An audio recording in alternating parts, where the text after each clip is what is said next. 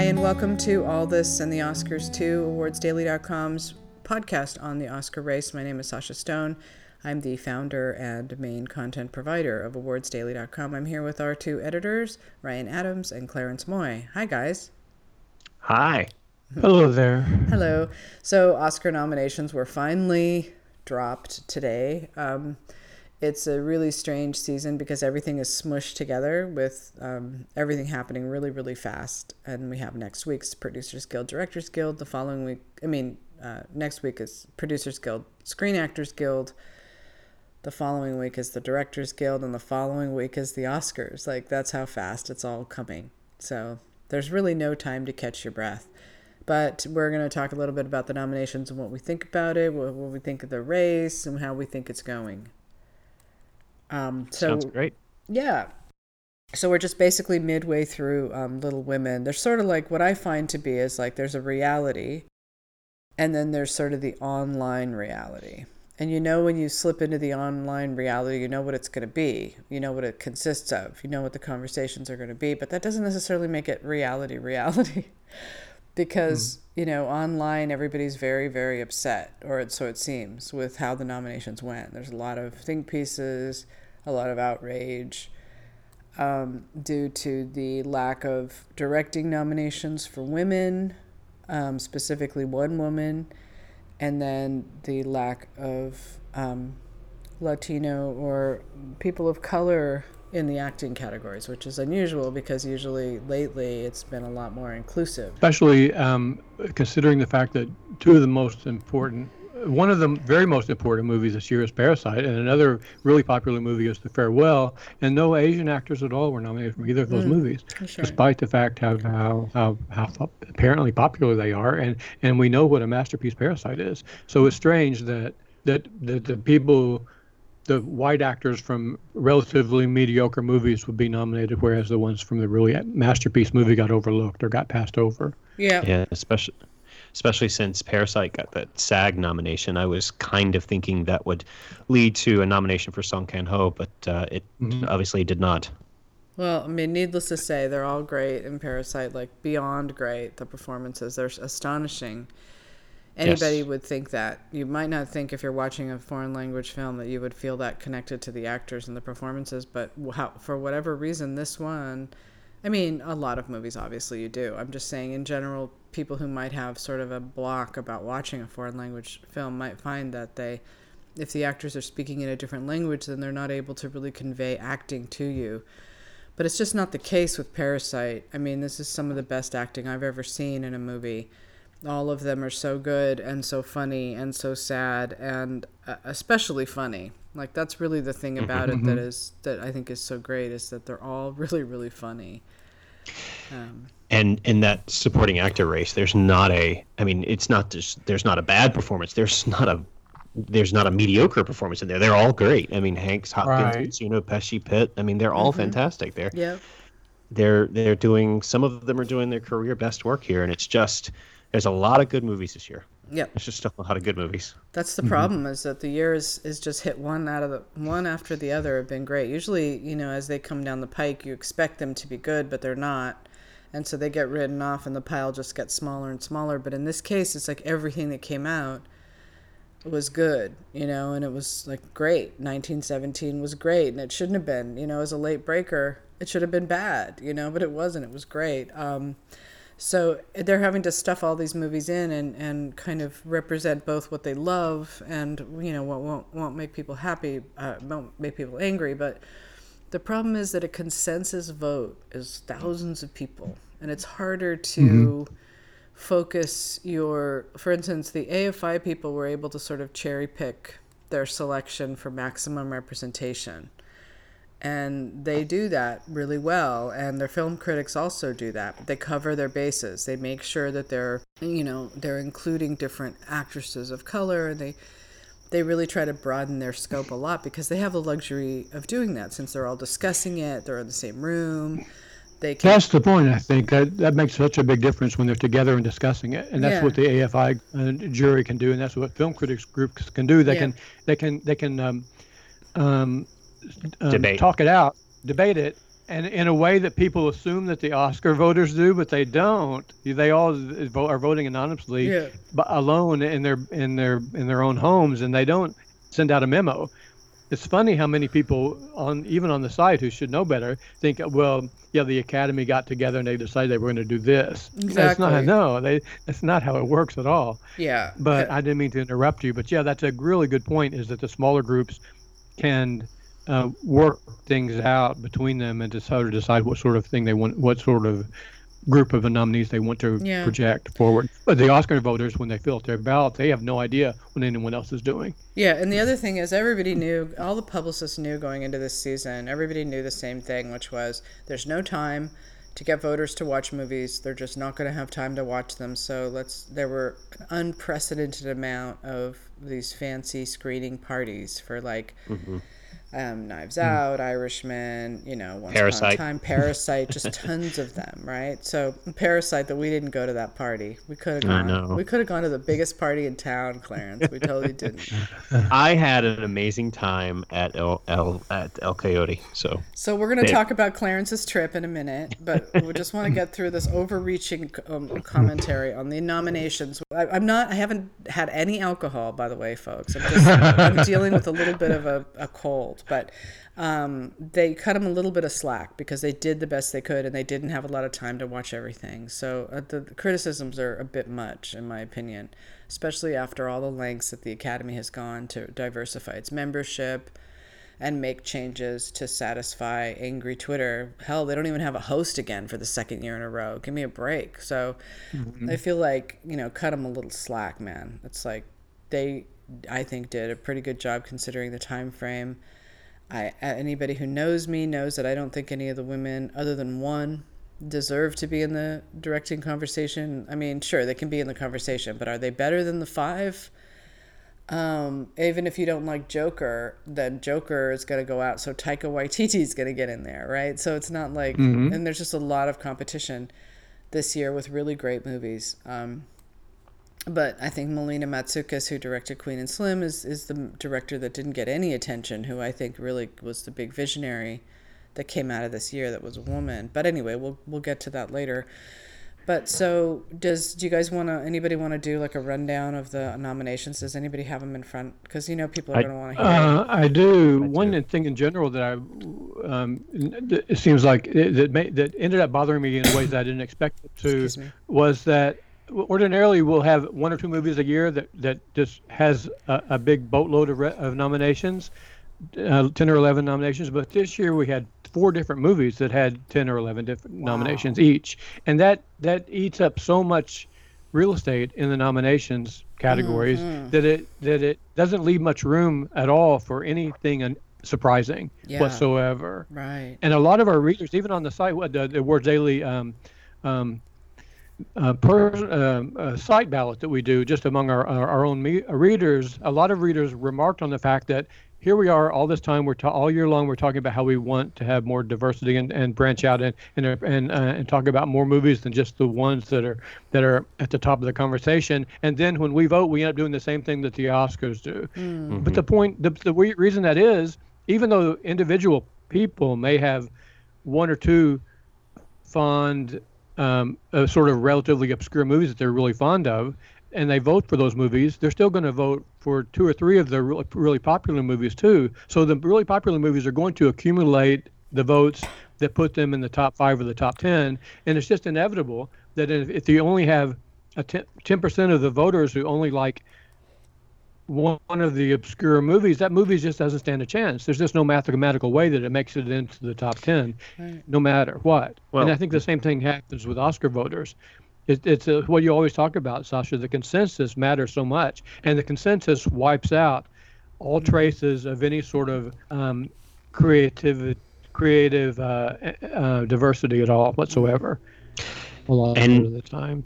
And they just didn't have the time to discover something different. Like you look at all of these, I mean, these actors, I saw some stats on Twitter where it's like these actors are responsible for 30 something nominations with like in one of the supporting races. I can't I'm not going to look for it right now, but it's repeat names. It's names they know. It's properties they know. It's properties that have been talked about all year. They lost a week out of their vacation at Aspen where they could watch the screeners and discover things that aren't on the mainstream, or maybe something like a Queen and Slim or something like that. They just went with what they knew. They went with what they were told, and when they went with what was being thrown at them by publicists. Yep. And every critic mostly pushed for Little Women, and that was their big push. And then all of a sudden they flipped around. They did kind of the same thing with Roma last year. They put all of their chips behind Roma, and then when Roma didn't win, which it wasn't going to win because it had its own category. It's different than Parasite. We'll also talk about that in a minute, but I would call them two different movies. For one thing, Parasite has a SAG ensemble. For another thing, it made history with the number of nominations. For another thing, it's accessible, entertaining, and as masterful and brilliant as Roma was, it wasn't that. It was something totally different. You're asking actors to vote for a Best Picture. They're not going to pick a movie like that, but they might pick Parasite. Anyway, so the idea that I totally lost my train of thought. I'm so sorry. What were we talking about before that? We were talking about I can't even piece it back together. I can't what was think it? Clarence, where you were. Clarence was talking about time, and so if they put all of their chips behind Little Women, and then they're angry that Saoirse Ronan knocked out Lupita Nyong'o, or they're angry that Florence Pugh knocked out Jennifer Lopez, they say, oh, Kathy Bates did. Well, that's just them deciding that it's maybe Kathy Bates was already in. Who knows? But if you push for Little Women at the last minute to get all these nominations, it's going to push other things out. So you have to decide, what do you value more? So are you going to be mad about Lupita Nyong'o, or are you going to be mad about Little Women and Saoirse Ronan? Pick what, or you just accept what the Academy has done. Be happy with the representation that they got. Greta Gerwig and Noah Baumbach. I think they did really well considering. So that's the thing, is like, people should understand that in a rushed season, I saw a couple Academy members complaining about this on Facebook, that they just didn't have time to watch all the movies, and so they're going to watch the movie. That's why I think Joker, and like you're saying, Ryan, the same movies appear in all the categories. Well, they voted for what they watched and liked. Right. That's why they showed up in all these categories. And I was only considering the top four biggest grabbers of nominations. But you're right. Even on the second tier, the movies that each got 6 or 7 or 8 nominations apiece.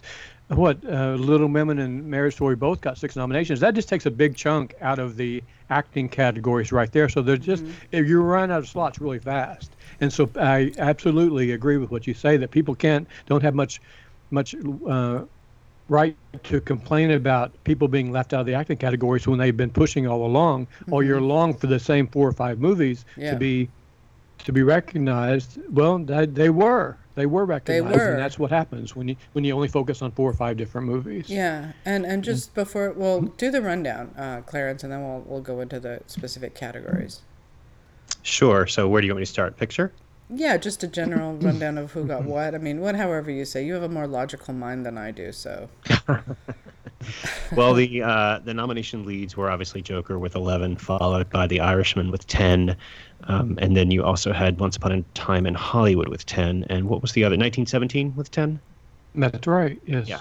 So, that's the first time in history that's ever happened. Wow. 4 films to get over 10 nominations. Wow. That is that's what I was trying to say, but you said it so much more clearly than I did. Yes. Mm-hmm.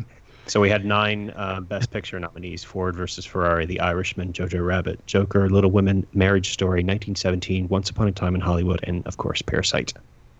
Yeah. Yes. So if we're looking at this as this is a pretty good year to look at. This would be in the old days of Oscar, a pretty easy 5-picture race, right? Be easy to figure out. We know what our 4 are. I'm probably going to throw in Jojo Rabbit as the 5th, right? Maybe, or yeah.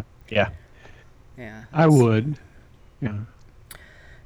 Because it got the DGA nom. Right. So then does that leave out Joker? No, because Joker leads. So Joker's leading. Can I just say, like, just with us here on this podcast, like, I didn't do that great in my predictions. I got 95 out of whatever it was, which isn't bad. It's pretty good. It's like a grade B It's plus, really maybe. it's excellent, I think. I didn't wasn't the high Yeah, score, but much better than I did, I'm sure. I was next in line to the high score, so I wasn't a high score. But one of the things that I'm most proud of was predicting Todd Phillips in the directing category, and not doing it because, oh, I love Joker so much, but doing it because of a theory. And that, as you guys know with me, like, it's one thing I really love is coming up with a theory and having it pay off. It doesn't always happen, but sometimes it does. And this theory was, as I told people on Twitter the night before, I said, in figuring out best director, just figure out which movie do Academy voters like best overall. That's the one that's going to get in. And so that's why I predicted him, even though I also knew that there was a pretty good chance they weren't going to pick him and they picked somebody else, right? But then it comes in with 11 nominations, and of course he gets it. So then you look at it and you go, well, of course he got the directing nomination, because he got 11 nominations this movie. And only one of those is acting. So that shows a very popular film, And at first that was the thing that upset me most. I don't mind Joker getting a Best Director or Best Picture nomination, but when I saw that it got more nominations than anything else, it really bugged me until I started looking at the individual categories, and I really don't have much of an argument with almost any of the categories.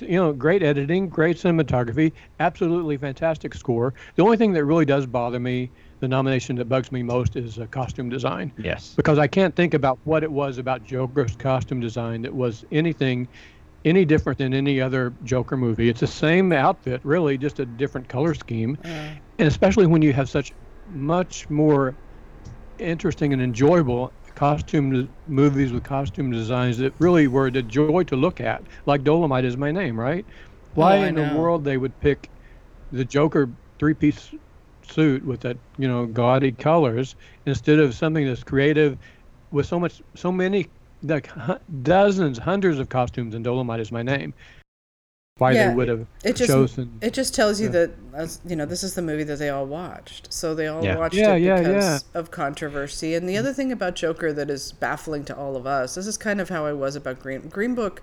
I defended, but it wasn't a movie I loved or hated. Like I was kind of neutral on it. I did get more defensive of it as people attacked it. That bothered me. But I feel about Joker kind of the same way. Like I just sort of feel neutral about it. But one thing that has baffled me is how many people love it that are in the Academy. Like that has always shocked me. Like the fact that Sally Kirkland loves Joker. Yeah. And part of it is, I really do think that part of it is Michael Moore's sort of framing of it as an anti-Trump screed and a movie about, and so many people identified with it as people are protesting all over the world in a Joker mask. And so to them, it isn't what film Twitter thinks of it. It isn't this hateful, awful incel movie. It's more a movie about protesting, a movie about the resistance, a movie about people left, but like that's how they see it. That's the urgency they have to vote for Joker that I think a lot of people miss, and that you see if you read between the lines, if you look at what someone like Michael Moore is saying to his followers about Joker and how important it is and what a big deal it is and how it's a movie about our time and blah, blah, blah. I saw that so much on Instagram at a time when I was really annoyed by the movie. So I did actually have hatred in my heart for it at that point. So when I saw it show up on those places, I was really annoyed and I just wanted to like fight against that. But now I don't care as much.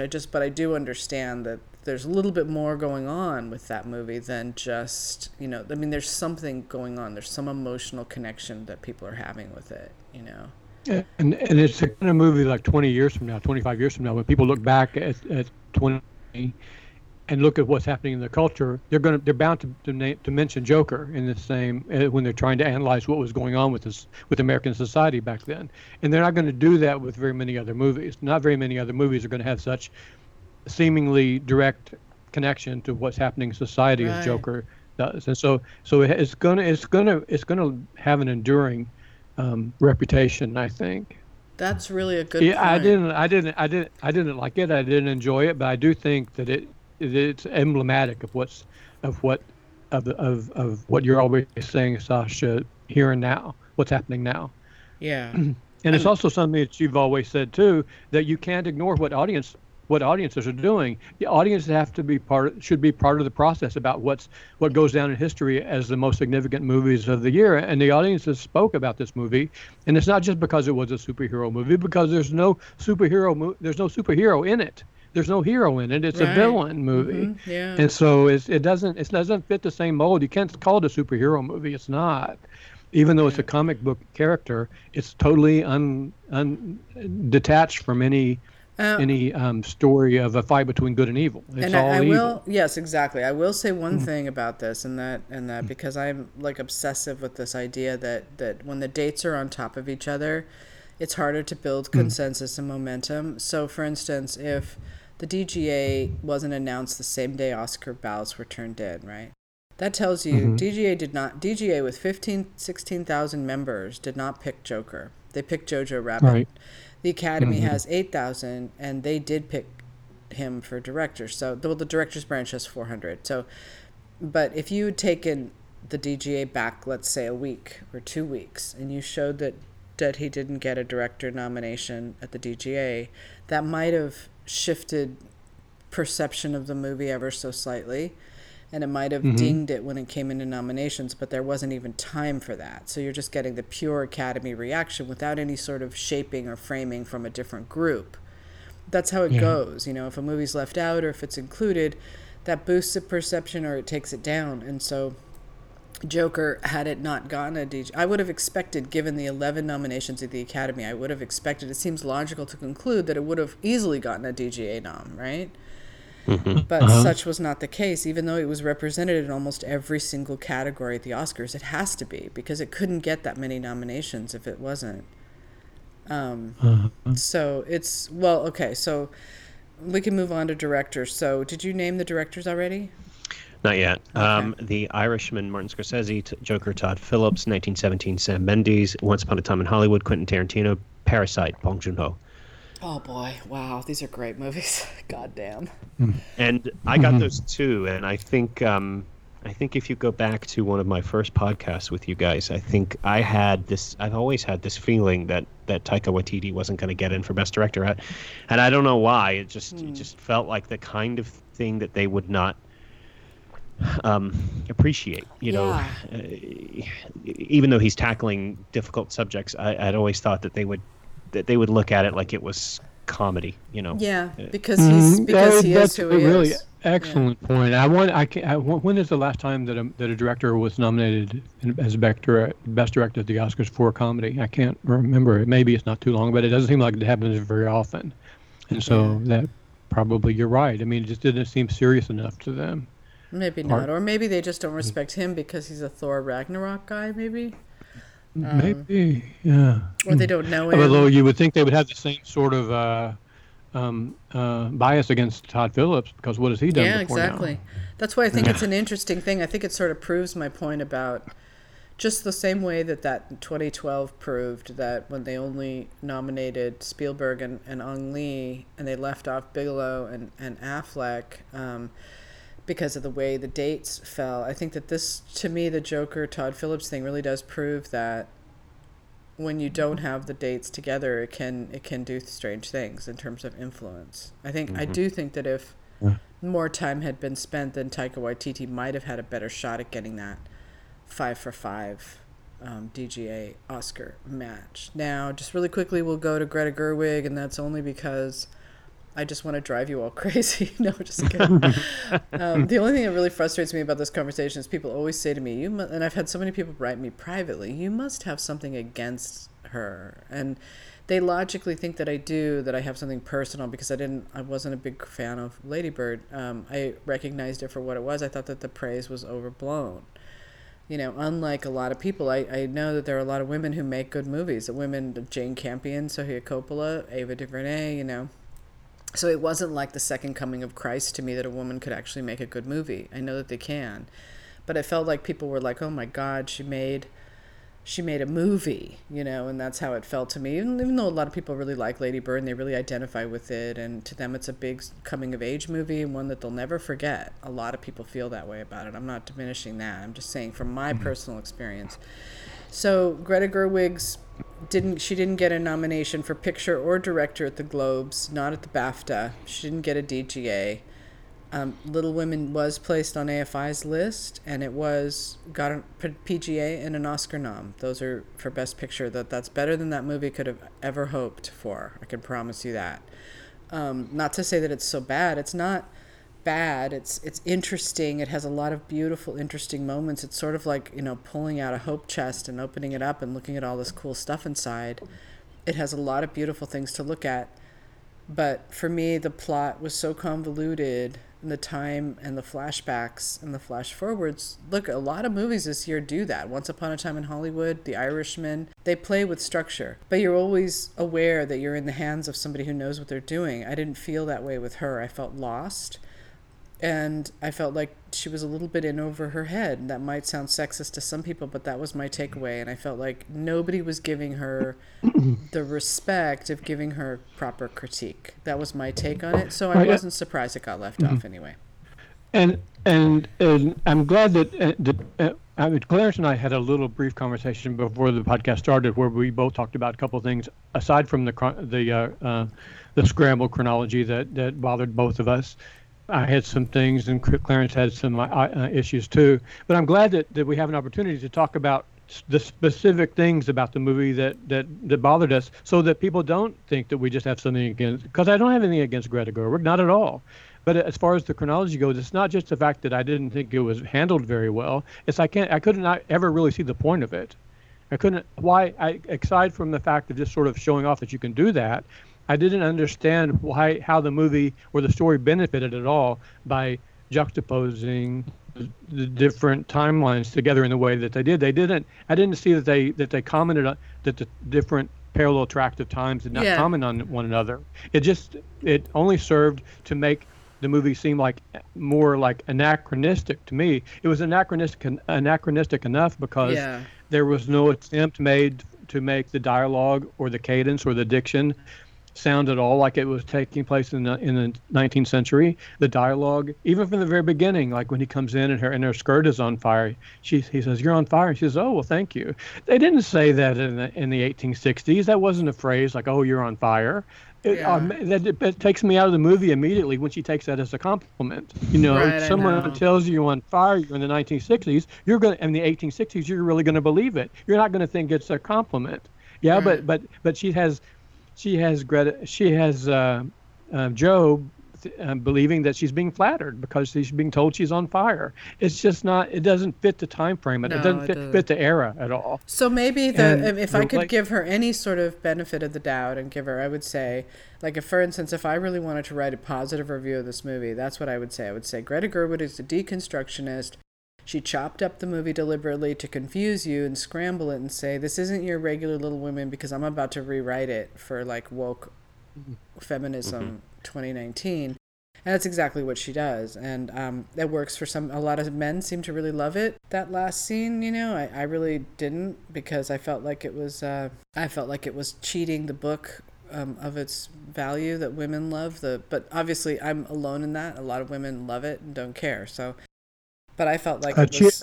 I'm not clear what cheating women... For instance, in the book, she and people who know the book really well, and some of them care, some of them don't, but she basically, she's supposed to be with Laurie, but then she doesn't want to be with Laurie because she doesn't want to get married, and she wants to be a writer, and she wants to live this wild life. Well, in real life, Louisa May Alcott actually fell in love with a much younger man. She was this totally kind of free-spirited woman.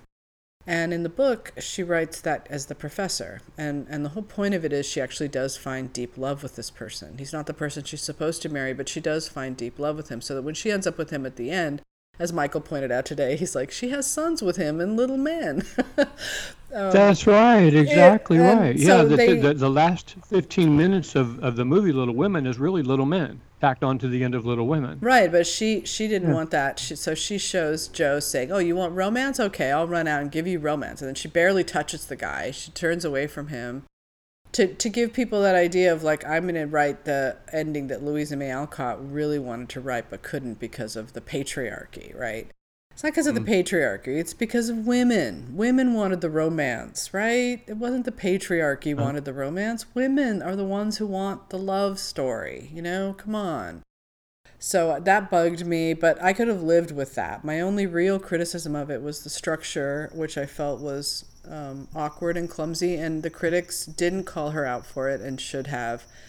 And instead they just praised her. Or they when they did mention it, they apologized for it, or they rationalized it. I felt like they rationalized it, and they tried to explain it in ways that the explanation didn't work for me. One thing I thought was really telling when they show Joe in the movie writing the novel, she takes all the pages of the novel and spreads them out all over the floor and starts rearranging them. That's not what you do if you're writing a narrative novel that has a start and a beginning and end. You don't lay out all the pages and decide to move all the pages around and put them in a different order. That's not how you write a novel.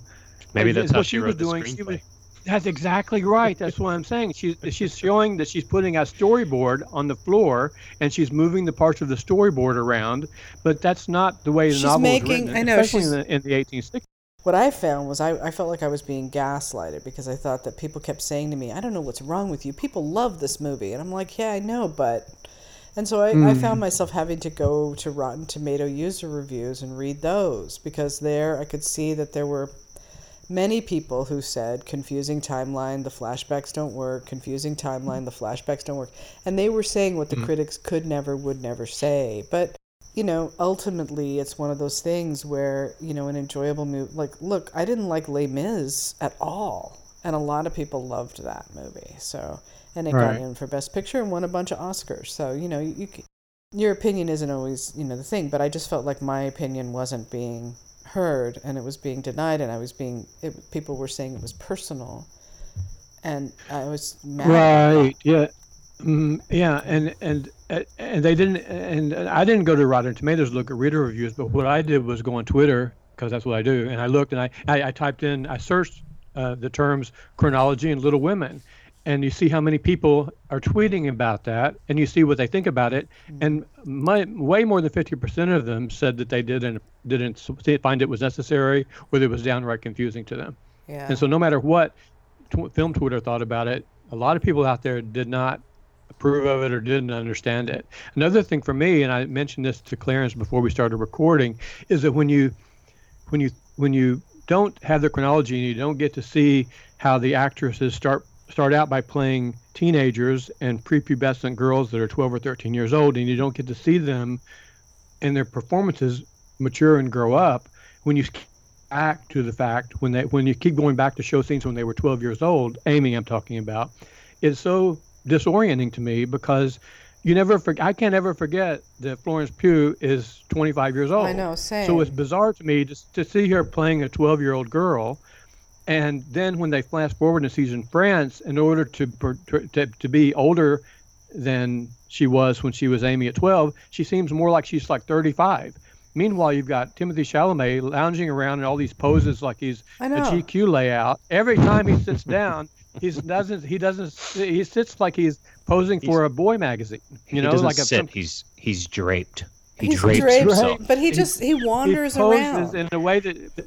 Yeah, and fetishizes him, and he never matures in the movie whatsoever. No, so of course, never. Yeah, he doesn't change. He doesn't grow up at all.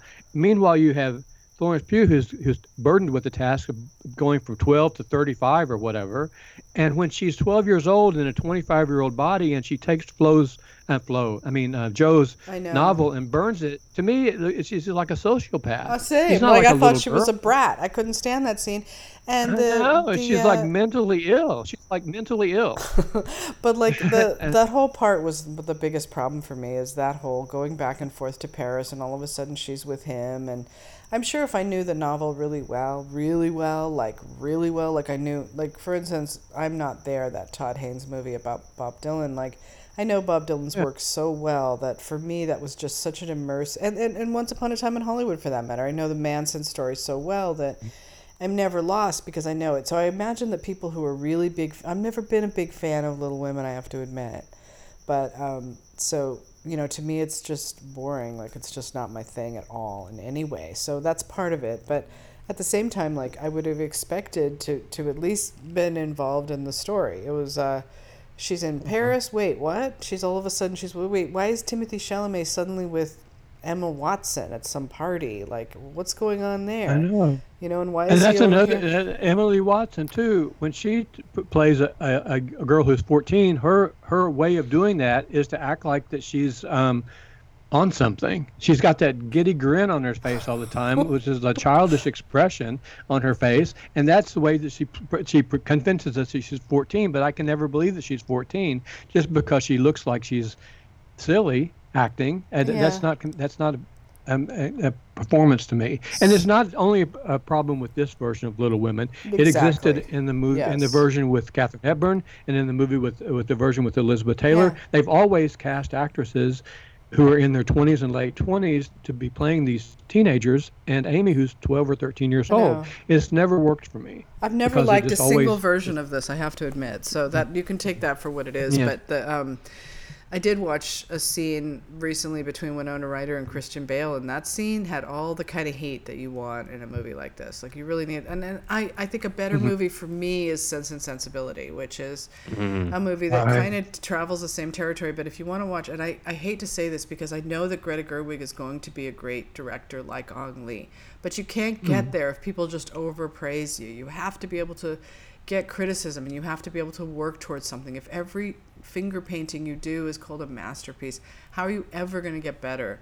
But Ang Lee, if you want to watch a masterpiece, if you want to watch a master at work, watch Sense and Sensibility with the combination of Emma Thompson's incredible adaptation and Ang Lee's direction and the acting. Like, that is a perfect movie. And to me, it's everything that I thought Little Women should be. And so if I'm measuring everything against Sense and Sensibility, of course it's not going to live up to that, Move Yeah. on. So then what? What's next? We have Actress. Okay, Best Actress. Actress. Cynthia Erivo in Harriet, Scarlett Johansson in Marriage Story, Saoirse Ronan in Little Women, Charlize Theron in Bombshell, Renee Zellweger in Judy.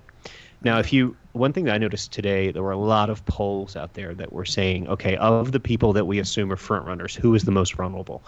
The frontrunners like Joaquin Phoenix, Renee Zellweger, Laura Dern, and Brad Pitt. And overwhelmingly, like 50-60%, everybody was saying Renee Zellweger, which is fine, but who beats her? Exactly. Good question. I don't think mean- she's okay. I'll tell you who could beat her theoretically had it gotten a Best Picture nomination, which is Cynthia Erivo. If the conversation continues on this, the idea that people of color were shut out, and if anybody starts to think about the fact that Halle Berry is still the only black actress who has ever won in all of history, 92 years, only Halle Berry, that could catch fire. The problem is Harriet's not very good, and her performance is just okay. I mean, Lupita, I thought, would have been a real threat. Yeah.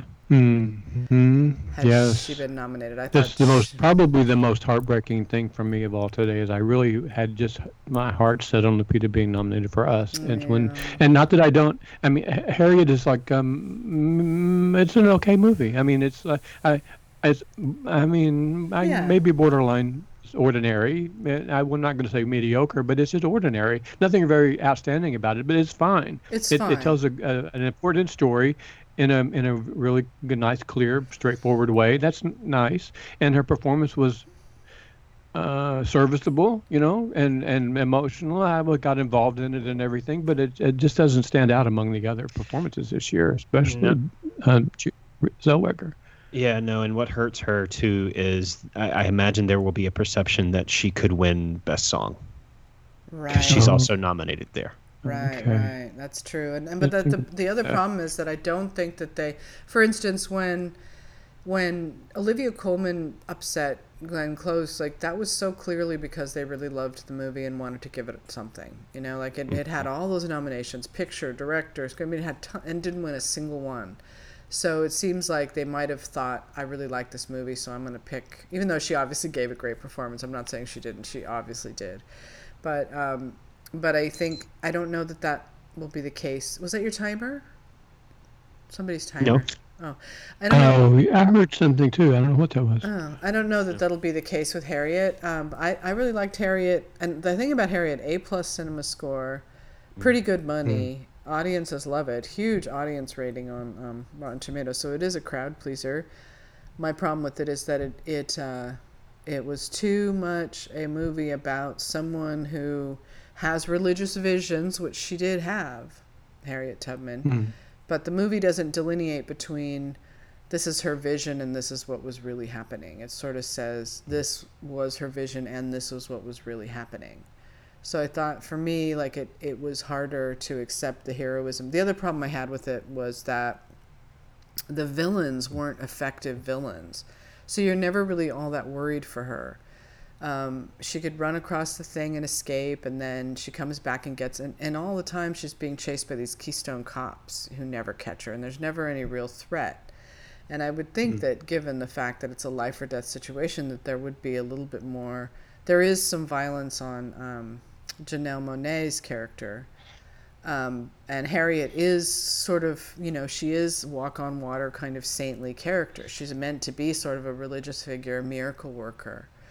And I understand that. And I think if you're religious, that can really work for you. But I think that as a movie, it might have been a little bit better to take it down to earth and tell the more human story about Harriet and how hard it really was to cross and get out, That was my own observation about it, my only criticisms. That's a really good point. I hadn't even thought about the fact that her visions were really what gave her a lot of her strength and motivations, because she made her feel like she was like it was a destiny, and that it was she may have even felt had some sort of protection or some sort of that it really didn't exist, because it was only just a vision is a hallucination. It didn't really, it's the way, at least the way it was presented. It didn't. That didn't convince me as a really good motivating factor. Yeah, and I know that my sister got to an Academy event with Cynthia Erivo, and she was with Academy members there, and it was a big deal. Like, it got a standing ovation. The relatives of Harriet Tubman were there, so they really did a good job selling that. And how do you compete with that if you're Lupita Nyong'o and Us? I mean, how do you even compete? How do you have people come out and see Us? Academy members, like 60-year-old Academy members watching them. Like they also had gone to a Dolomite one, and that was likewise. It was a little bit too offensive for them. It was too vulgar for them. Yeah. And they like movies like Harriet. It's like this is what they like. They like that kind of feel good heroic character. So who can beat Renee Zellweger? Well, if you look at Best Picture, the two is Saoirse Ronan with Little Women and Scarlett Johansson with Marriage Story. Isn't that interesting? It's the Noah Greta. It's always the Noah Greta. Yeah, right.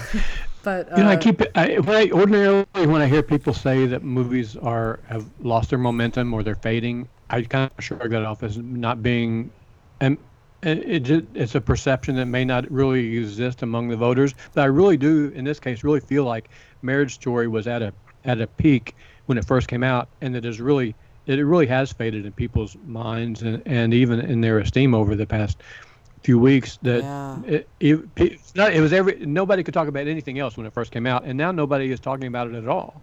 I feel like she just sort of eclipsed him. Greta Gerwig, you can't separate the fact that they're together. Like, you just can't. So I feel like people focused on, but it's still pretty remarkable that it got in for all the nominations it did. It's obviously still beloved. So, but I don't know how you decide between those two. Once again, they're going to have a hard time, Greta and Noah, canceling each other out in that regard. So, my answer to that is I don't really think anybody beats Renee Zellweger. I would agree. Yeah. All right. So next category. Best actor. Antonio Banderas in Pain and Glory. Leonardo DiCaprio in Once Upon a Time in Hollywood. Adam Driver in Marriage Story. Joaquin Phoenix in Joker, and Jonathan Pryce in The Two Popes. Oh, boy. That's interesting, isn't it? You've got the two popes, you've got Pope Francis, and you've got Antonio Banderas, like these incredibly heroic people. What a category. Wow.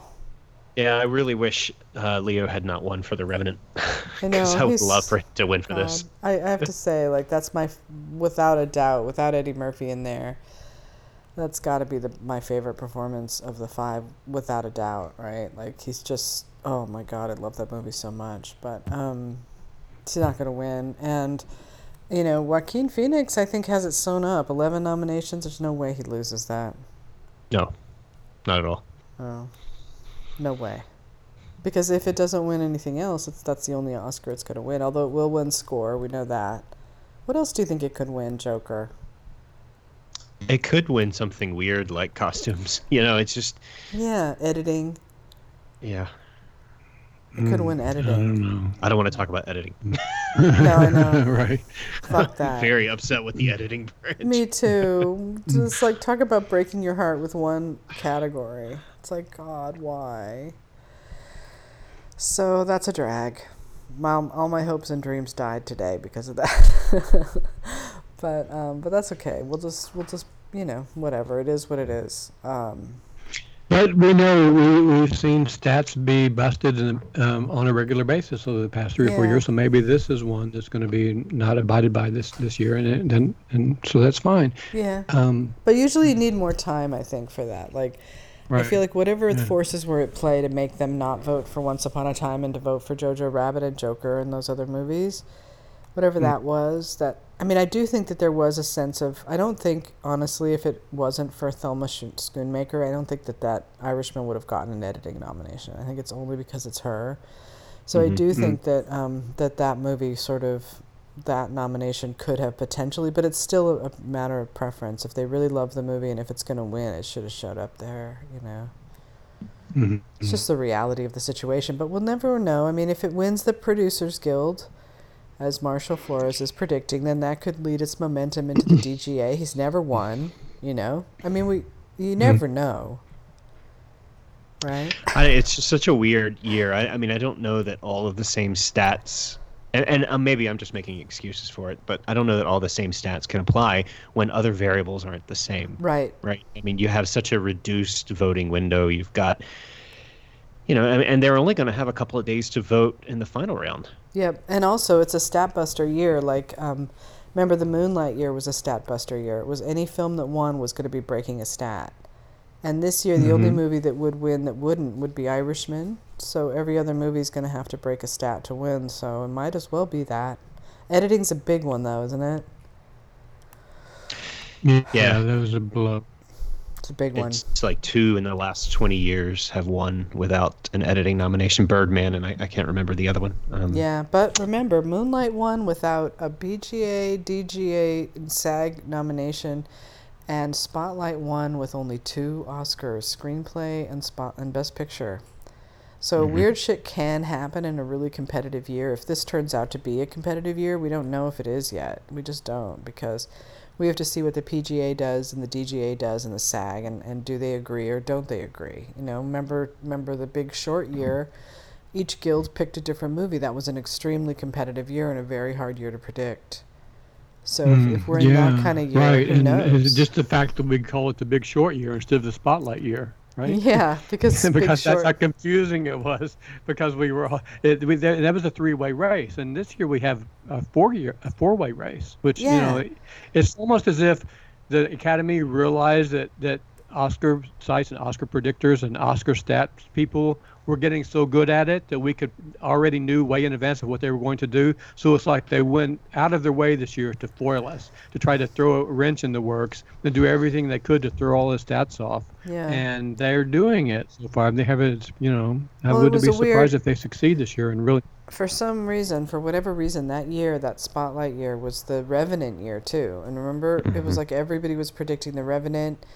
And people like Ann Thompson, God, they really drink the Kool-Aid, those guys. Pete and Ann, like, they were all in for Gravity and all in for The Revenant. They go for these all in for Irishman, And they don't get the whole concept of the preferential ballot and why it can sometimes upend a movie like that.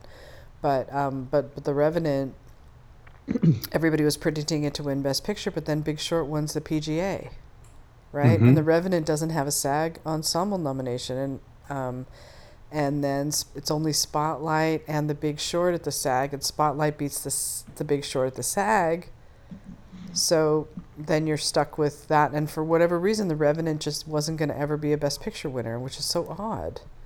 You know, Mm-hmm. it's that was a really weird year. We don't really we're not in that kind of a year right now. I mean, I guess you could say maybe we were. I don't know what the spotlight would be on what's going to win SAG Ensemble and what the Big Short would be. Maybe Big Short is Once Upon a Time in Hollywood. Maybe Parasite is Spotlight, and maybe That could happen. 1917 I could is see Revenant. Parasite as spotlight. Another interesting thing, since the preferential ballot has been in and been employed, the movies that ordinarily would have won in the olden days, the big splashy big screen epics that you've got to see on the big screen, like The Revenant and like Gravity and like Life of Pi, they stumble at the end, and those would have been our best pictures at 10 or 15 years ago, Absolutely. but not anymore. They always they stumble in the last at the 11th hour and they don't make it. They stumble if there's a recount because La La Land would have easily won without a recount on a majority 5 picture ballot. It would have won Best Picture easily.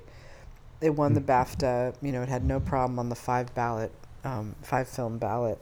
But for whatever reason, it kicked in. It was competitive enough that it kicked into a recount, and La La Land just wasn't a number 2 and number 3 movie. It was a number 1 movie or nothing. So you want that 2 and 3. So which movie is that? You know, which one's that going to be? Which is the number 1 or nothing? You know,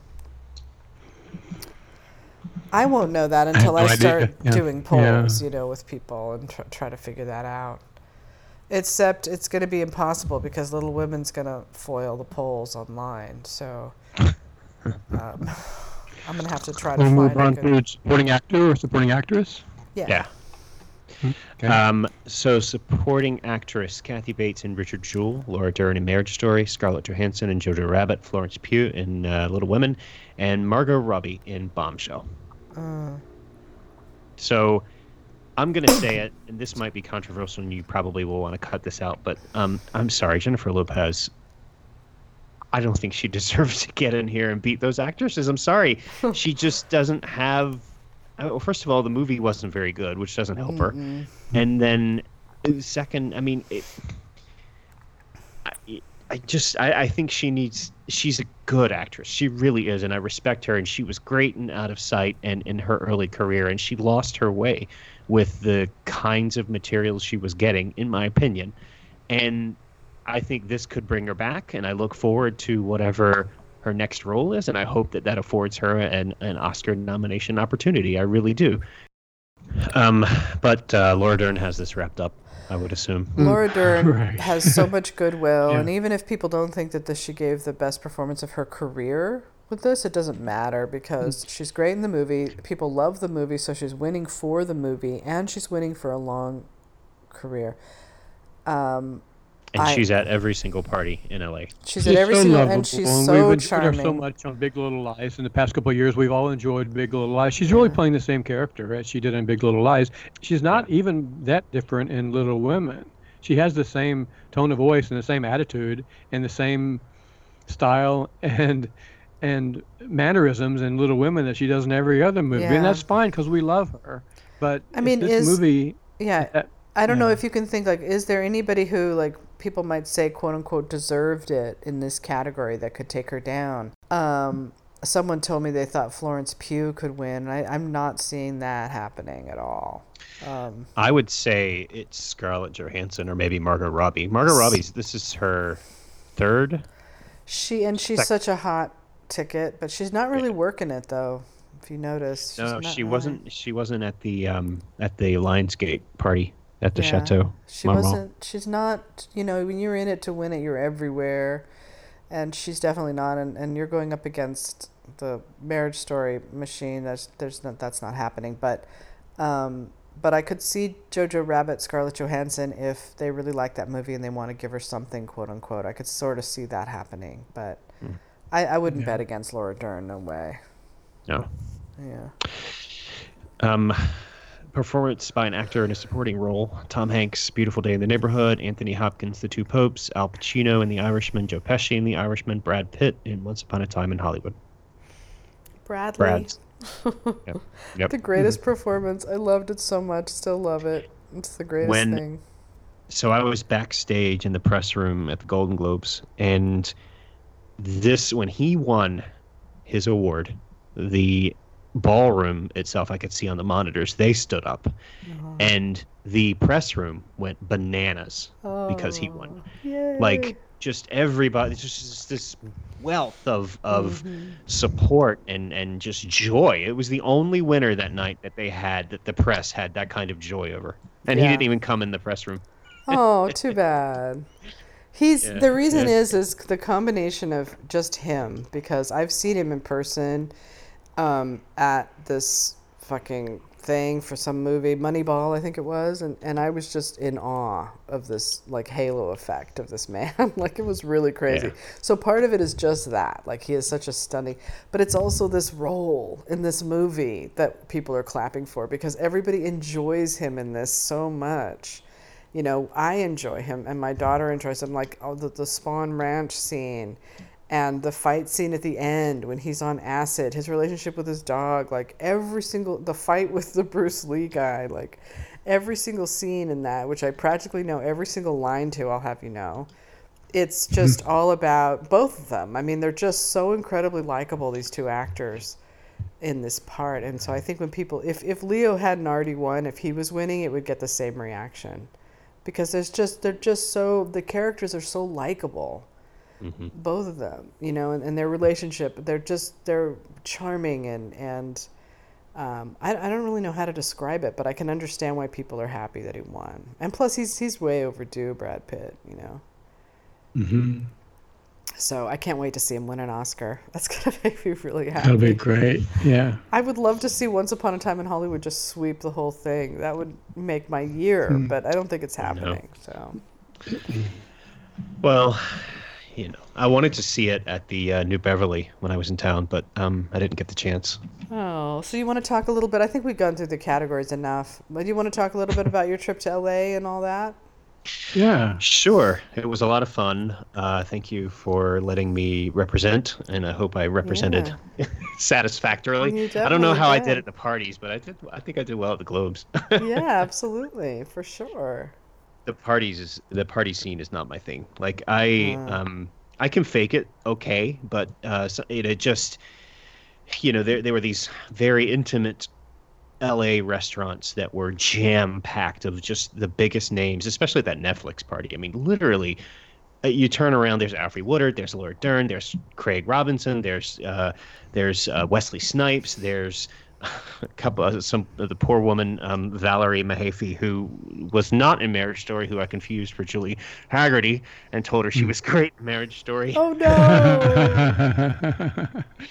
And she laughed about it, and then like 30 minutes later we bumped into each other, and I did really like her because she was in this great Norma Lear sitcom in the early 90s called The Powers That Be. And I talked to her about that, and I just wanted her to know that I did know who she was. I was having a brain fart, and I had It just met Laura happens. Dern. I'm sure it happens to her all the time, right? She said that they do look quite a bit alike, and they Yeah. have that same sort of very high-pitched voice. Oh, no But anyway, kidding. That's um, funny. that was really interesting. The Chateau Marmont party was really, really cool. It was dark, and that's such a fantastic building. That's the first time I've ever been there. Yeah. So I really enjoyed that. And you're talking about Halo with Brad Pitt. Charlize Theron was there, Oh and it yeah. was it was as if a UFO had landed and an alien had stepped out. And Yeah. just she was only there for about 15 minutes, but it's just like the air left the room. Isn't it weird when a celebrity It is really in the? I is. mean, it's so strange. I never get used to it. That Well, a thing. big celebrity, and I will say, and people will be like, "Oh, you're just being a snob and whatnot." But after a while, like especially at the post Globe parties, when you're walking around and there's Rita Wilson, and there's Helen Mirren, Yeah. you know, after a while, you're just like, okay, you're in Oz basically, and I everybody know. is special. And Mm. but Charlize Theron was the one person where I was in a room and I just could not take my eyes off of her. It was just really amazing. Wow. I know she's Um, so tall, huh? she's tall. I think we're about she in heels. She was a little bit taller than me, but I think normally we'd probably be the same height or close there. Mm. I know. I was Uh, shocked at how tall she was. I mean, I always knew she was tall, but I didn't realize she was that tall. You know. uh, so let me just tell you my funny story. So I saw right when we first got to the party. I went with Jazz and Jen, and when we got to the party, we were standing near Ryan Johnson, of course, director of Knives Out and The Last Jedi, and he was by himself. He was talking to his, he was talking to a woman standing next to him that I later found out was his wife. I didn't know who his wife was, so I will. Sorry, go ahead. And so we walked up to him and I talked to him. I talked to him about, his inspiration and Evil Under the Sun, because I'm a huge fan of those early Agatha Christie movies with Peter Ustinov. So after about 10 or 15 minutes, I decided the threshold had passed, and I was going to ask him, could I just take a picture? Because my son, huge fan of Knives Out, huge fan of Last Jedi. So he said, absolutely. He was super gracious. He's a super nice guy. Our listeners, if you ever have the chance to meet Ryan Johnson, my God, I know. He is just incredibly nice. So he puts his arm around me and, kind of a bro hug to do a picture and on him. But what I didn't know is that his wife was standing right behind him with a full glass of wine. And I clocked the glass of wine and spilled it all over her. It was her own glass of wine. I heard the story, but I didn't know that it was her own glass. Okay, well, no, it was her glass of wine, and she yells, "Jesus Christ!" Oh God! And I was like, "Oh God! Oh God!" But it didn't stop me, of course, from taking the picture. But I was like, "I'm so sorry. I'm so sorry," and I turned to Ryan and I said, she walked off and was in a huff and very upset, and I could tell she was very upset. And I turned to him and I said, I feel terrible. I'm so sorry. Let me know if there's anything I can. He's like, it's fine. And then right there in my head, I had the Ron Howard Arrested Development narration going, it was not fine. Yeah. So his wife is Karina Longworth, who does the You Must Remember This podcast. So she does. I did not know that, and I felt really terrible, especially since I kind of halfway talked to her, and I would have talked to her about the podcast, but when he said, "Here's my wife, Karina," I didn't know he was married to Karina Longworth. I don't know. It was that was uncomfortable. That was something I'll never forget. I follow her on Instagram, so that's how I knew they were married. For goodness, because I saw when you follow someone on Instagram, you follow their life on Instagram. So you see when they're engaged, when they have their wedding, when they go on their honeymoon, and so I unfortunately know all this about her life, which I shouldn't know. I've got to get off of Instagram. That's insane that I would know this about her. But he is just the sweetest man. I mean, really, I went to a Knives Out thing. I just couldn't believe how kind and nice he was. You just don't find that in Hollywood among people. No, no, I can tell. I mean, he was the most generous person. He really, and number one, you can tell he loves film. Almost everybody who's working in this industry loves film, but he has this infectious passion for it, and he would have talked to us for an hour, had it been realistic. But it was. Oh no! Did you see Karina Longworth later? That she was all dried off. I did not. I kind of fled the area, and then I talked to Jeff Wells for a while. The area. Was she? Oh God! Was it a red wine? No, I think it was. It had. Well, see, I got it on my suit coat too, so it had to have been white wine. Because my suit coat wasn't stained or anything. She's Jesus Christ. She yelled it so loudly, and I was like, it's like a scene from Knives Out. That's so anyway, funny. that's one thing that like I said, I'm not. I'm an extroverted introvert where I can fake it if I need to, but most of the time I just need some peace and quiet to just kind of settle. Yeah. And I was very. Not I'm not on the spectrum or anything, but I felt like in those situations I was because I don't know. There's so many people around. I kept bumping into people. I kept stepping on feet. I kept this one person at the Warner Brothers in-style party. I was trying to get through a sea of people, and I walked behind two people, and I accidentally bumped this one woman and almost knocked her off her feet. And I was like, oh my God, I gotta go home. And then we got a couple of emails from you, and I felt like you were sending us messages from Jupiter or something, and you're trying to come to grips with the whole situation. And I really overdid it in my replies. I was trying to be like your guidance counselor to talk you through it, when really you were just opening up and you needed somebody to tell what you were feeling, but you didn't need to hear anybody's advice. You handled yourself really well, but I don't know what was wrong with me that night. I was No, so that concerned was about you because that was your email. Oh, totally. that's so cute. I really hate parties too. I mean, my daughter and I have this. I talk about her a lot. She's gone to New York now, and I'll never see her again. But we have this joke about stinging shame, like stinging shame of like certain incidents. Like one time, the grocery delivery person accidentally brought our groceries and put them in front of our neighbor's doorstep, and our neighbor brought them back and gave them to us, and and she said, the neighbor was like, my husband said we should just keep them because they'll send them new, but we felt like we had to bring it back, and Emma was like, thank you, but for whatever reason, like, Emma felt stinging shame about that situation. Like when you feel like, and that's how I feel when I go to a party, like everything I say, everything I do, everything I'm wearing, it all is like comes back to stinging shame. Oh yeah.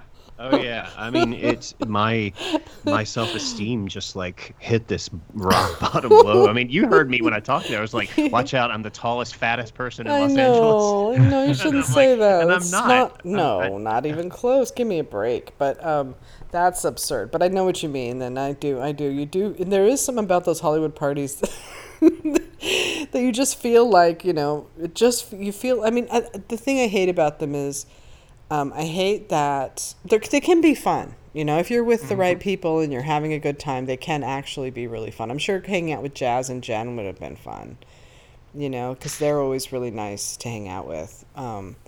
Really nice. And so, if I know Jazz is good, Jazz puts me at ease immediately, no matter where I Yeah. am. So if I know she's going to be somewhere, it's much easier than just going it alone. Yeah. It really was, and they were immensely helpful. I had a great time hanging out with them.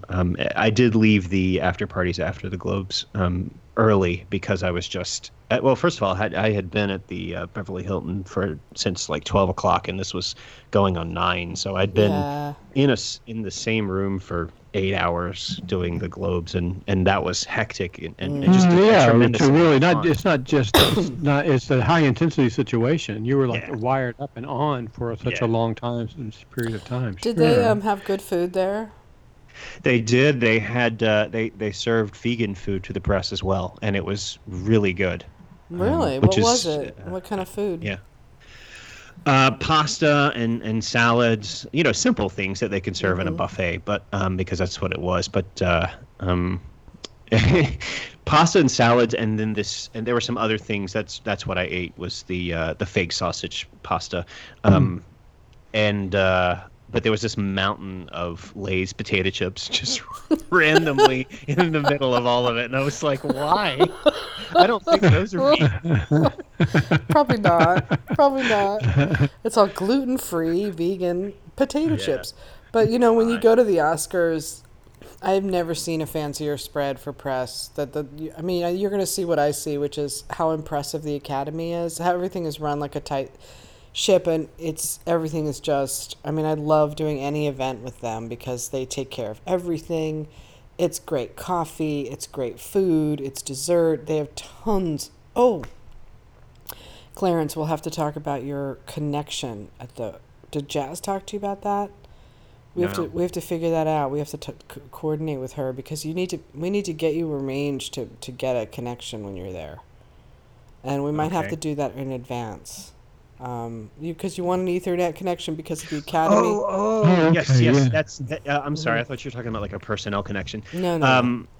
No. Yes, it's in the it's in my Yeah, we got to get that taken care of because you're going to want to have Ethernet. You're not going to want to do because the Wi-Fi doesn't work there because it gets too jammed. She told me that, and even the Wi-Fi, the free Wi-Fi at the Globes was up and down. I had to.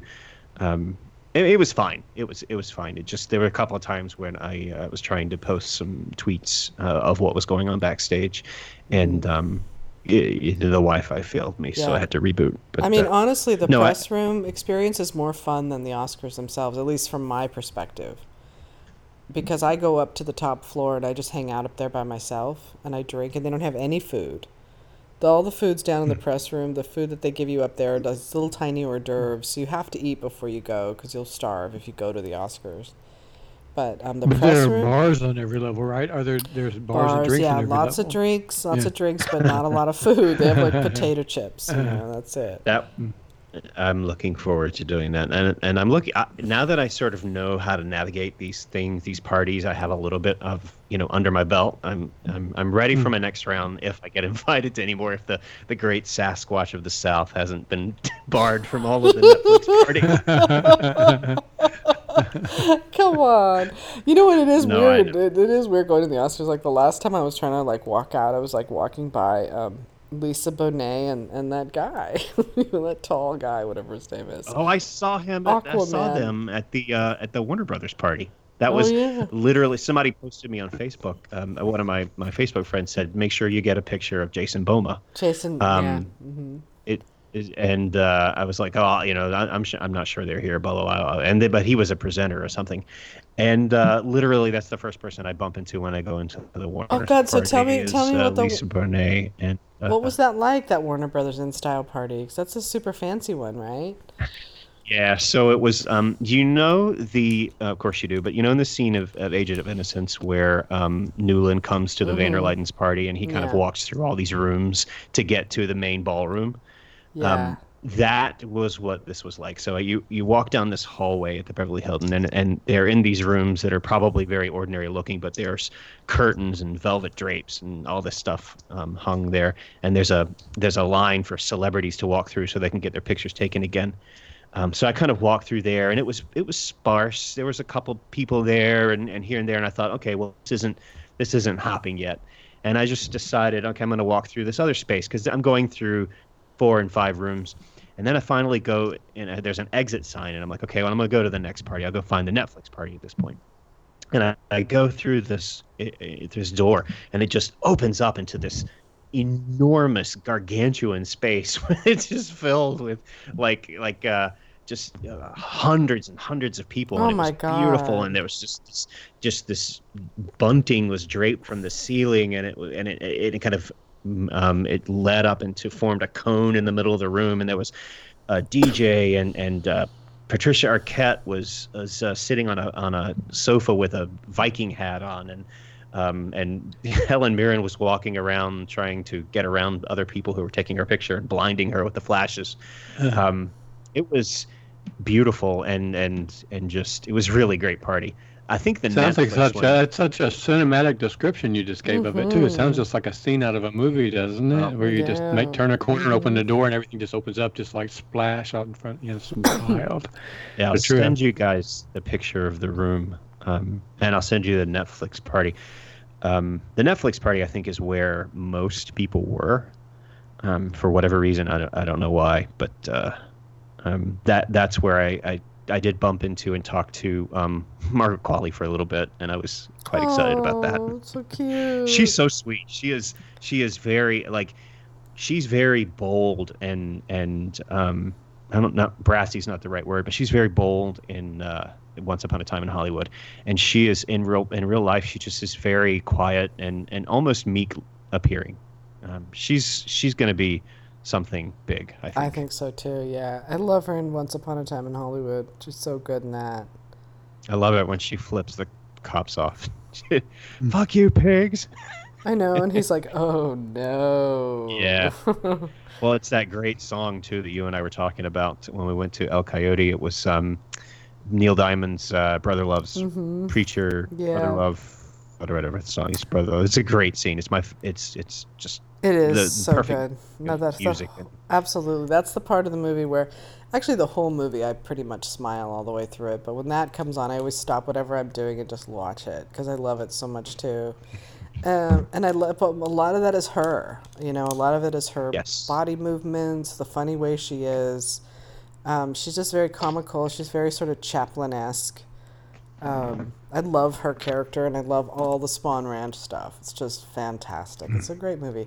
I feel like the only part of the movie that that is a little bit slows it down a little is the Sharon Tate part, but that's only because he has to do it, and it all works. It's just that for some reason it's not as fun to me to watch that whole sequence. as it is the other two, Cliff and Rick Dalton's different sequences. But that's neither here nor there. Mm-hmm. So, Yeah, I agree with you. It's just because she's alone and because she doesn't interact with anyone yeah, much, hardly exactly. at all. I mean, a little bit, but not much. And she sort of floats through in her own bubble, sort of, Yeah. which is nice. But it's a different. It's meant to have a different pace, and it does. And so it takes you in. It's almost like a dreamlike state Oh my that God. you're in when you're with her in the movie. Yeah, exactly. Totally different. Look at the Yeah. pictures that he just sent. That's insane. That's Yeah. insane. That's so crowded, that party. God. So that's the one that everybody was at, right? Yeah, that one and the Netflix party. I did not. I was invited to one other one, and I did not. I didn't get the chance to go there because there were seven parties. I had three invitations, and I was very lucky to finagle those. But there were seven of those, just to show you how massive this event is. And plus, it covers TV and film. I mean, there was just Sasha, you would have died. I was standing at the bar at the Netflix party. I turned around and there's Hoyt from Mindhunter, Oh my and I'm like, God. wow. Wow. Wait, was that Netflix part? Yeah, it was. Yeah, Was but David he wasn't. Fincher? He wasn't there. David Fincher, no No, way, right? no. He doesn't go to parties. Oh yeah, I'm just now seeing these photos. What? Incredible. Wow. It's like eyes wide shut. We'll have to post these with the podcast links on the site so people can see them. So Yeah. the readers can see them too. That's Wow. fascinating because I never have gone to those parties ever. I've always get invited every year to that InStyle party and I never go. And so I'm really glad that you got to do it. Yeah, and I see am what it's too. like. Thank you so much for sending me those invites and letting me harass publicists. I can't believe you did it. I can't believe you had the. I can't believe the Sasquatch of the South had that much like go, get up and go to like make all that happen. Like that's a lot I to put together, man. I got it. I got it. Now send me the ones for the Oscars. I'll do the same if you get invited to similar ones. I don't Well, even know see, if they that's the have the weird same. thing is I don't. That's the one funny sad thing is I don't get the Oscar invites for whatever reason. Only the Globes, and I'm not sure why. I think that's because the ballots are already in. They don't need us anymore. Right. Right. So Well, that's the thing, and you can leave this out if you need to, but that's the one thing that I really noticed was a lot of people in the industry, a lot of people, they spend a lot of time with bloggers. There are a lot of bloggers at these parties. yeah, And they act like they're your friends. yes, I saw certain celebrities talking to certain bloggers who Yep. I won't name, and that person comes back and yeah, we're really close, or they took that picture with me, and I'm like, well, they took that picture with you because you stood there for 45 minutes. They're going to take a picture because they want to get rid of you. They just don't want to be rude because they don't want you writing shit about them. Yep. And it's such a weird environment because it's almost like high school. It's such a popularity contest. They don't want you. I mean, they don't really care about you No, they at don't. all. That's- They just want. I mean, some of Absolutely. them genuinely do. Ryan Johnson does, but they, He's a by and sweet large, guy. they know how to play the game. Oh, for sure. That's one of the reasons I don't like going there is because, as I told you, like I am really, really sensitive and I notice everything, and I don't like that feeling of someone looking right through you. I hate that feeling. It makes you feel so diminished and worthless. And just because you're a blogger who's going to give them, they treat you really well so that they'll get favorable coverage. They're not. They're your friends. They're not meant to be Right. your friends. They don't want to be your friend. They don't even want to hang out with you. They're only Right. doing it because they have to. It's their job. Well, that other You blogger were- we were talking about earlier before we started recording, that we were talking about the other famous, well-known blogger that we know. That's what he said in the letter that we were talking about. He told her, he said, "You're my friend." No. And all of it, and everyone who read that on his site said, "Dude, she is not your friend. You've talked to her once or twice. That doesn't make you friends." They're And not. so, no- isn't that weird that even someone like him who ought to know better? Well, he realizes it now. He sees that he's a fair weather friend, which is how you should always approach any celebrity relationship vis-a-vis a film awards. I cut publicists slack because I kind of know where they're coming from. But with stars, it's sort of a weird, confusing thing because you're kind of caught up in this orbit. And it feels really good to be in that rarefied air with these people, And that's what Almost Famous is about. If you watch Almost Famous, that's what that movie's about. The best part of that movie. It's about Yes. the swill merchants. It's about how when you're around them, you become intoxicated, and that's on purpose so that you'll write positive stuff. And, that's one of the reasons why I try to avoid as much as I can celebrity contact, because, it is like getting bitten by a vampire. It's like once you meet them and you can, like, for instance, meeting Robert Redford. Well, what was I not going to do to try to get Robert Redford that nomination? He didn't get it, but I still did everything I could. And that's because you feel sort of personally connected to them, even though you're not, but you just feel that way because your brain doesn't know the difference. Right. I will say the people who were not playing this game were the people from The Irishman. They, like, I was at that party, Netflix party. I got there right after it started, and as I walked in, I saw Pacino and De Niro and Scorsese walking out the back, and they were gone. Aren't they so? They're so big that, but Scorsese's doing the rounds. He's really doing the rounds, and he has to because this movie costs so much money. But yeah, Pacino and them, like, they're not gonna fuck around with it. Bloggers, but yeah, I mean, I go to enough of these things from Telluride on. It starts at Telluride. Telluride, you go to this big picnic, and you're mingling with celebrities, and it's publicists saying, "Come here, Sasha, I want to introduce you to so and so," and you have to shake their hand, and once you do that, it's a good job a publicist does because they know that if you feel like you know them, you're going to work harder for them. So you have to watch Almost Famous, and you have to listen what Lester Bangs tells him, the advice, and try to keep yourself just a tiny bit honest, just a tiny bit. It's hard. Oh, for sure. Yeah, for sure. But it was a great time. It was a lot of fun, and I'm looking forward to doing the Oscars. I can't wait to hear the adventures from that day. Actually, the press room I found was really fun, but the bummer about it is they don't come in. The celebrities don't come in there because they're not really allowed to, because they need to be in the audience when the show is on. They can't just be gone. Right. So the famous people will always be called back, and they never come to the press room. So that's always a drag. But the Academy's so fancy. Everything's so fancy in that building. The food is so good. Like, I just love being around. Talk about rarefied air. Like, to me, like, my dream job would be in the Academy somewhere. Like, I just love their setup. It's just always, top notch. Spared no expense. It's the Jurassic Park of, like, movie events. So you're going to love it. I love going to that because of that. So trip out, man. Cool. Trip out. I think you're going to have a great time. So Clarence is coming out here February 4th. That's Oscar ballot day. That's when the Oscar ballots are turned in. And then he's here until the 10th, right? Wow. Oh my gosh. Yeah, well, the walkthrough, I was told by somebody from the Academy is mandatory, and it's supposed to be on the Wednesday before the ceremony, so I had to be there for Wednesday, and I didn't know if it was afternoon or morning. They haven't set a specific time yet, so I went ahead and came in on Tuesday. Yeah, there you Fantastic. go. Yeah, so we definitely have to prioritize the whole Ethernet thing, get that thing squared away. You don't want to show up there without it. No, I've got to fill out the request by this Friday, I think. Okay. All right. I've got the email. I have done some of it. I haven't done all of it.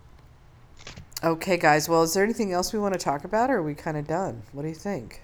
Well, the next podcast we'll do some more about the nominations. We only covered the top 5 categories, but that's okay. We'll do some. We have plenty of time between now and the Oscar night to do some more.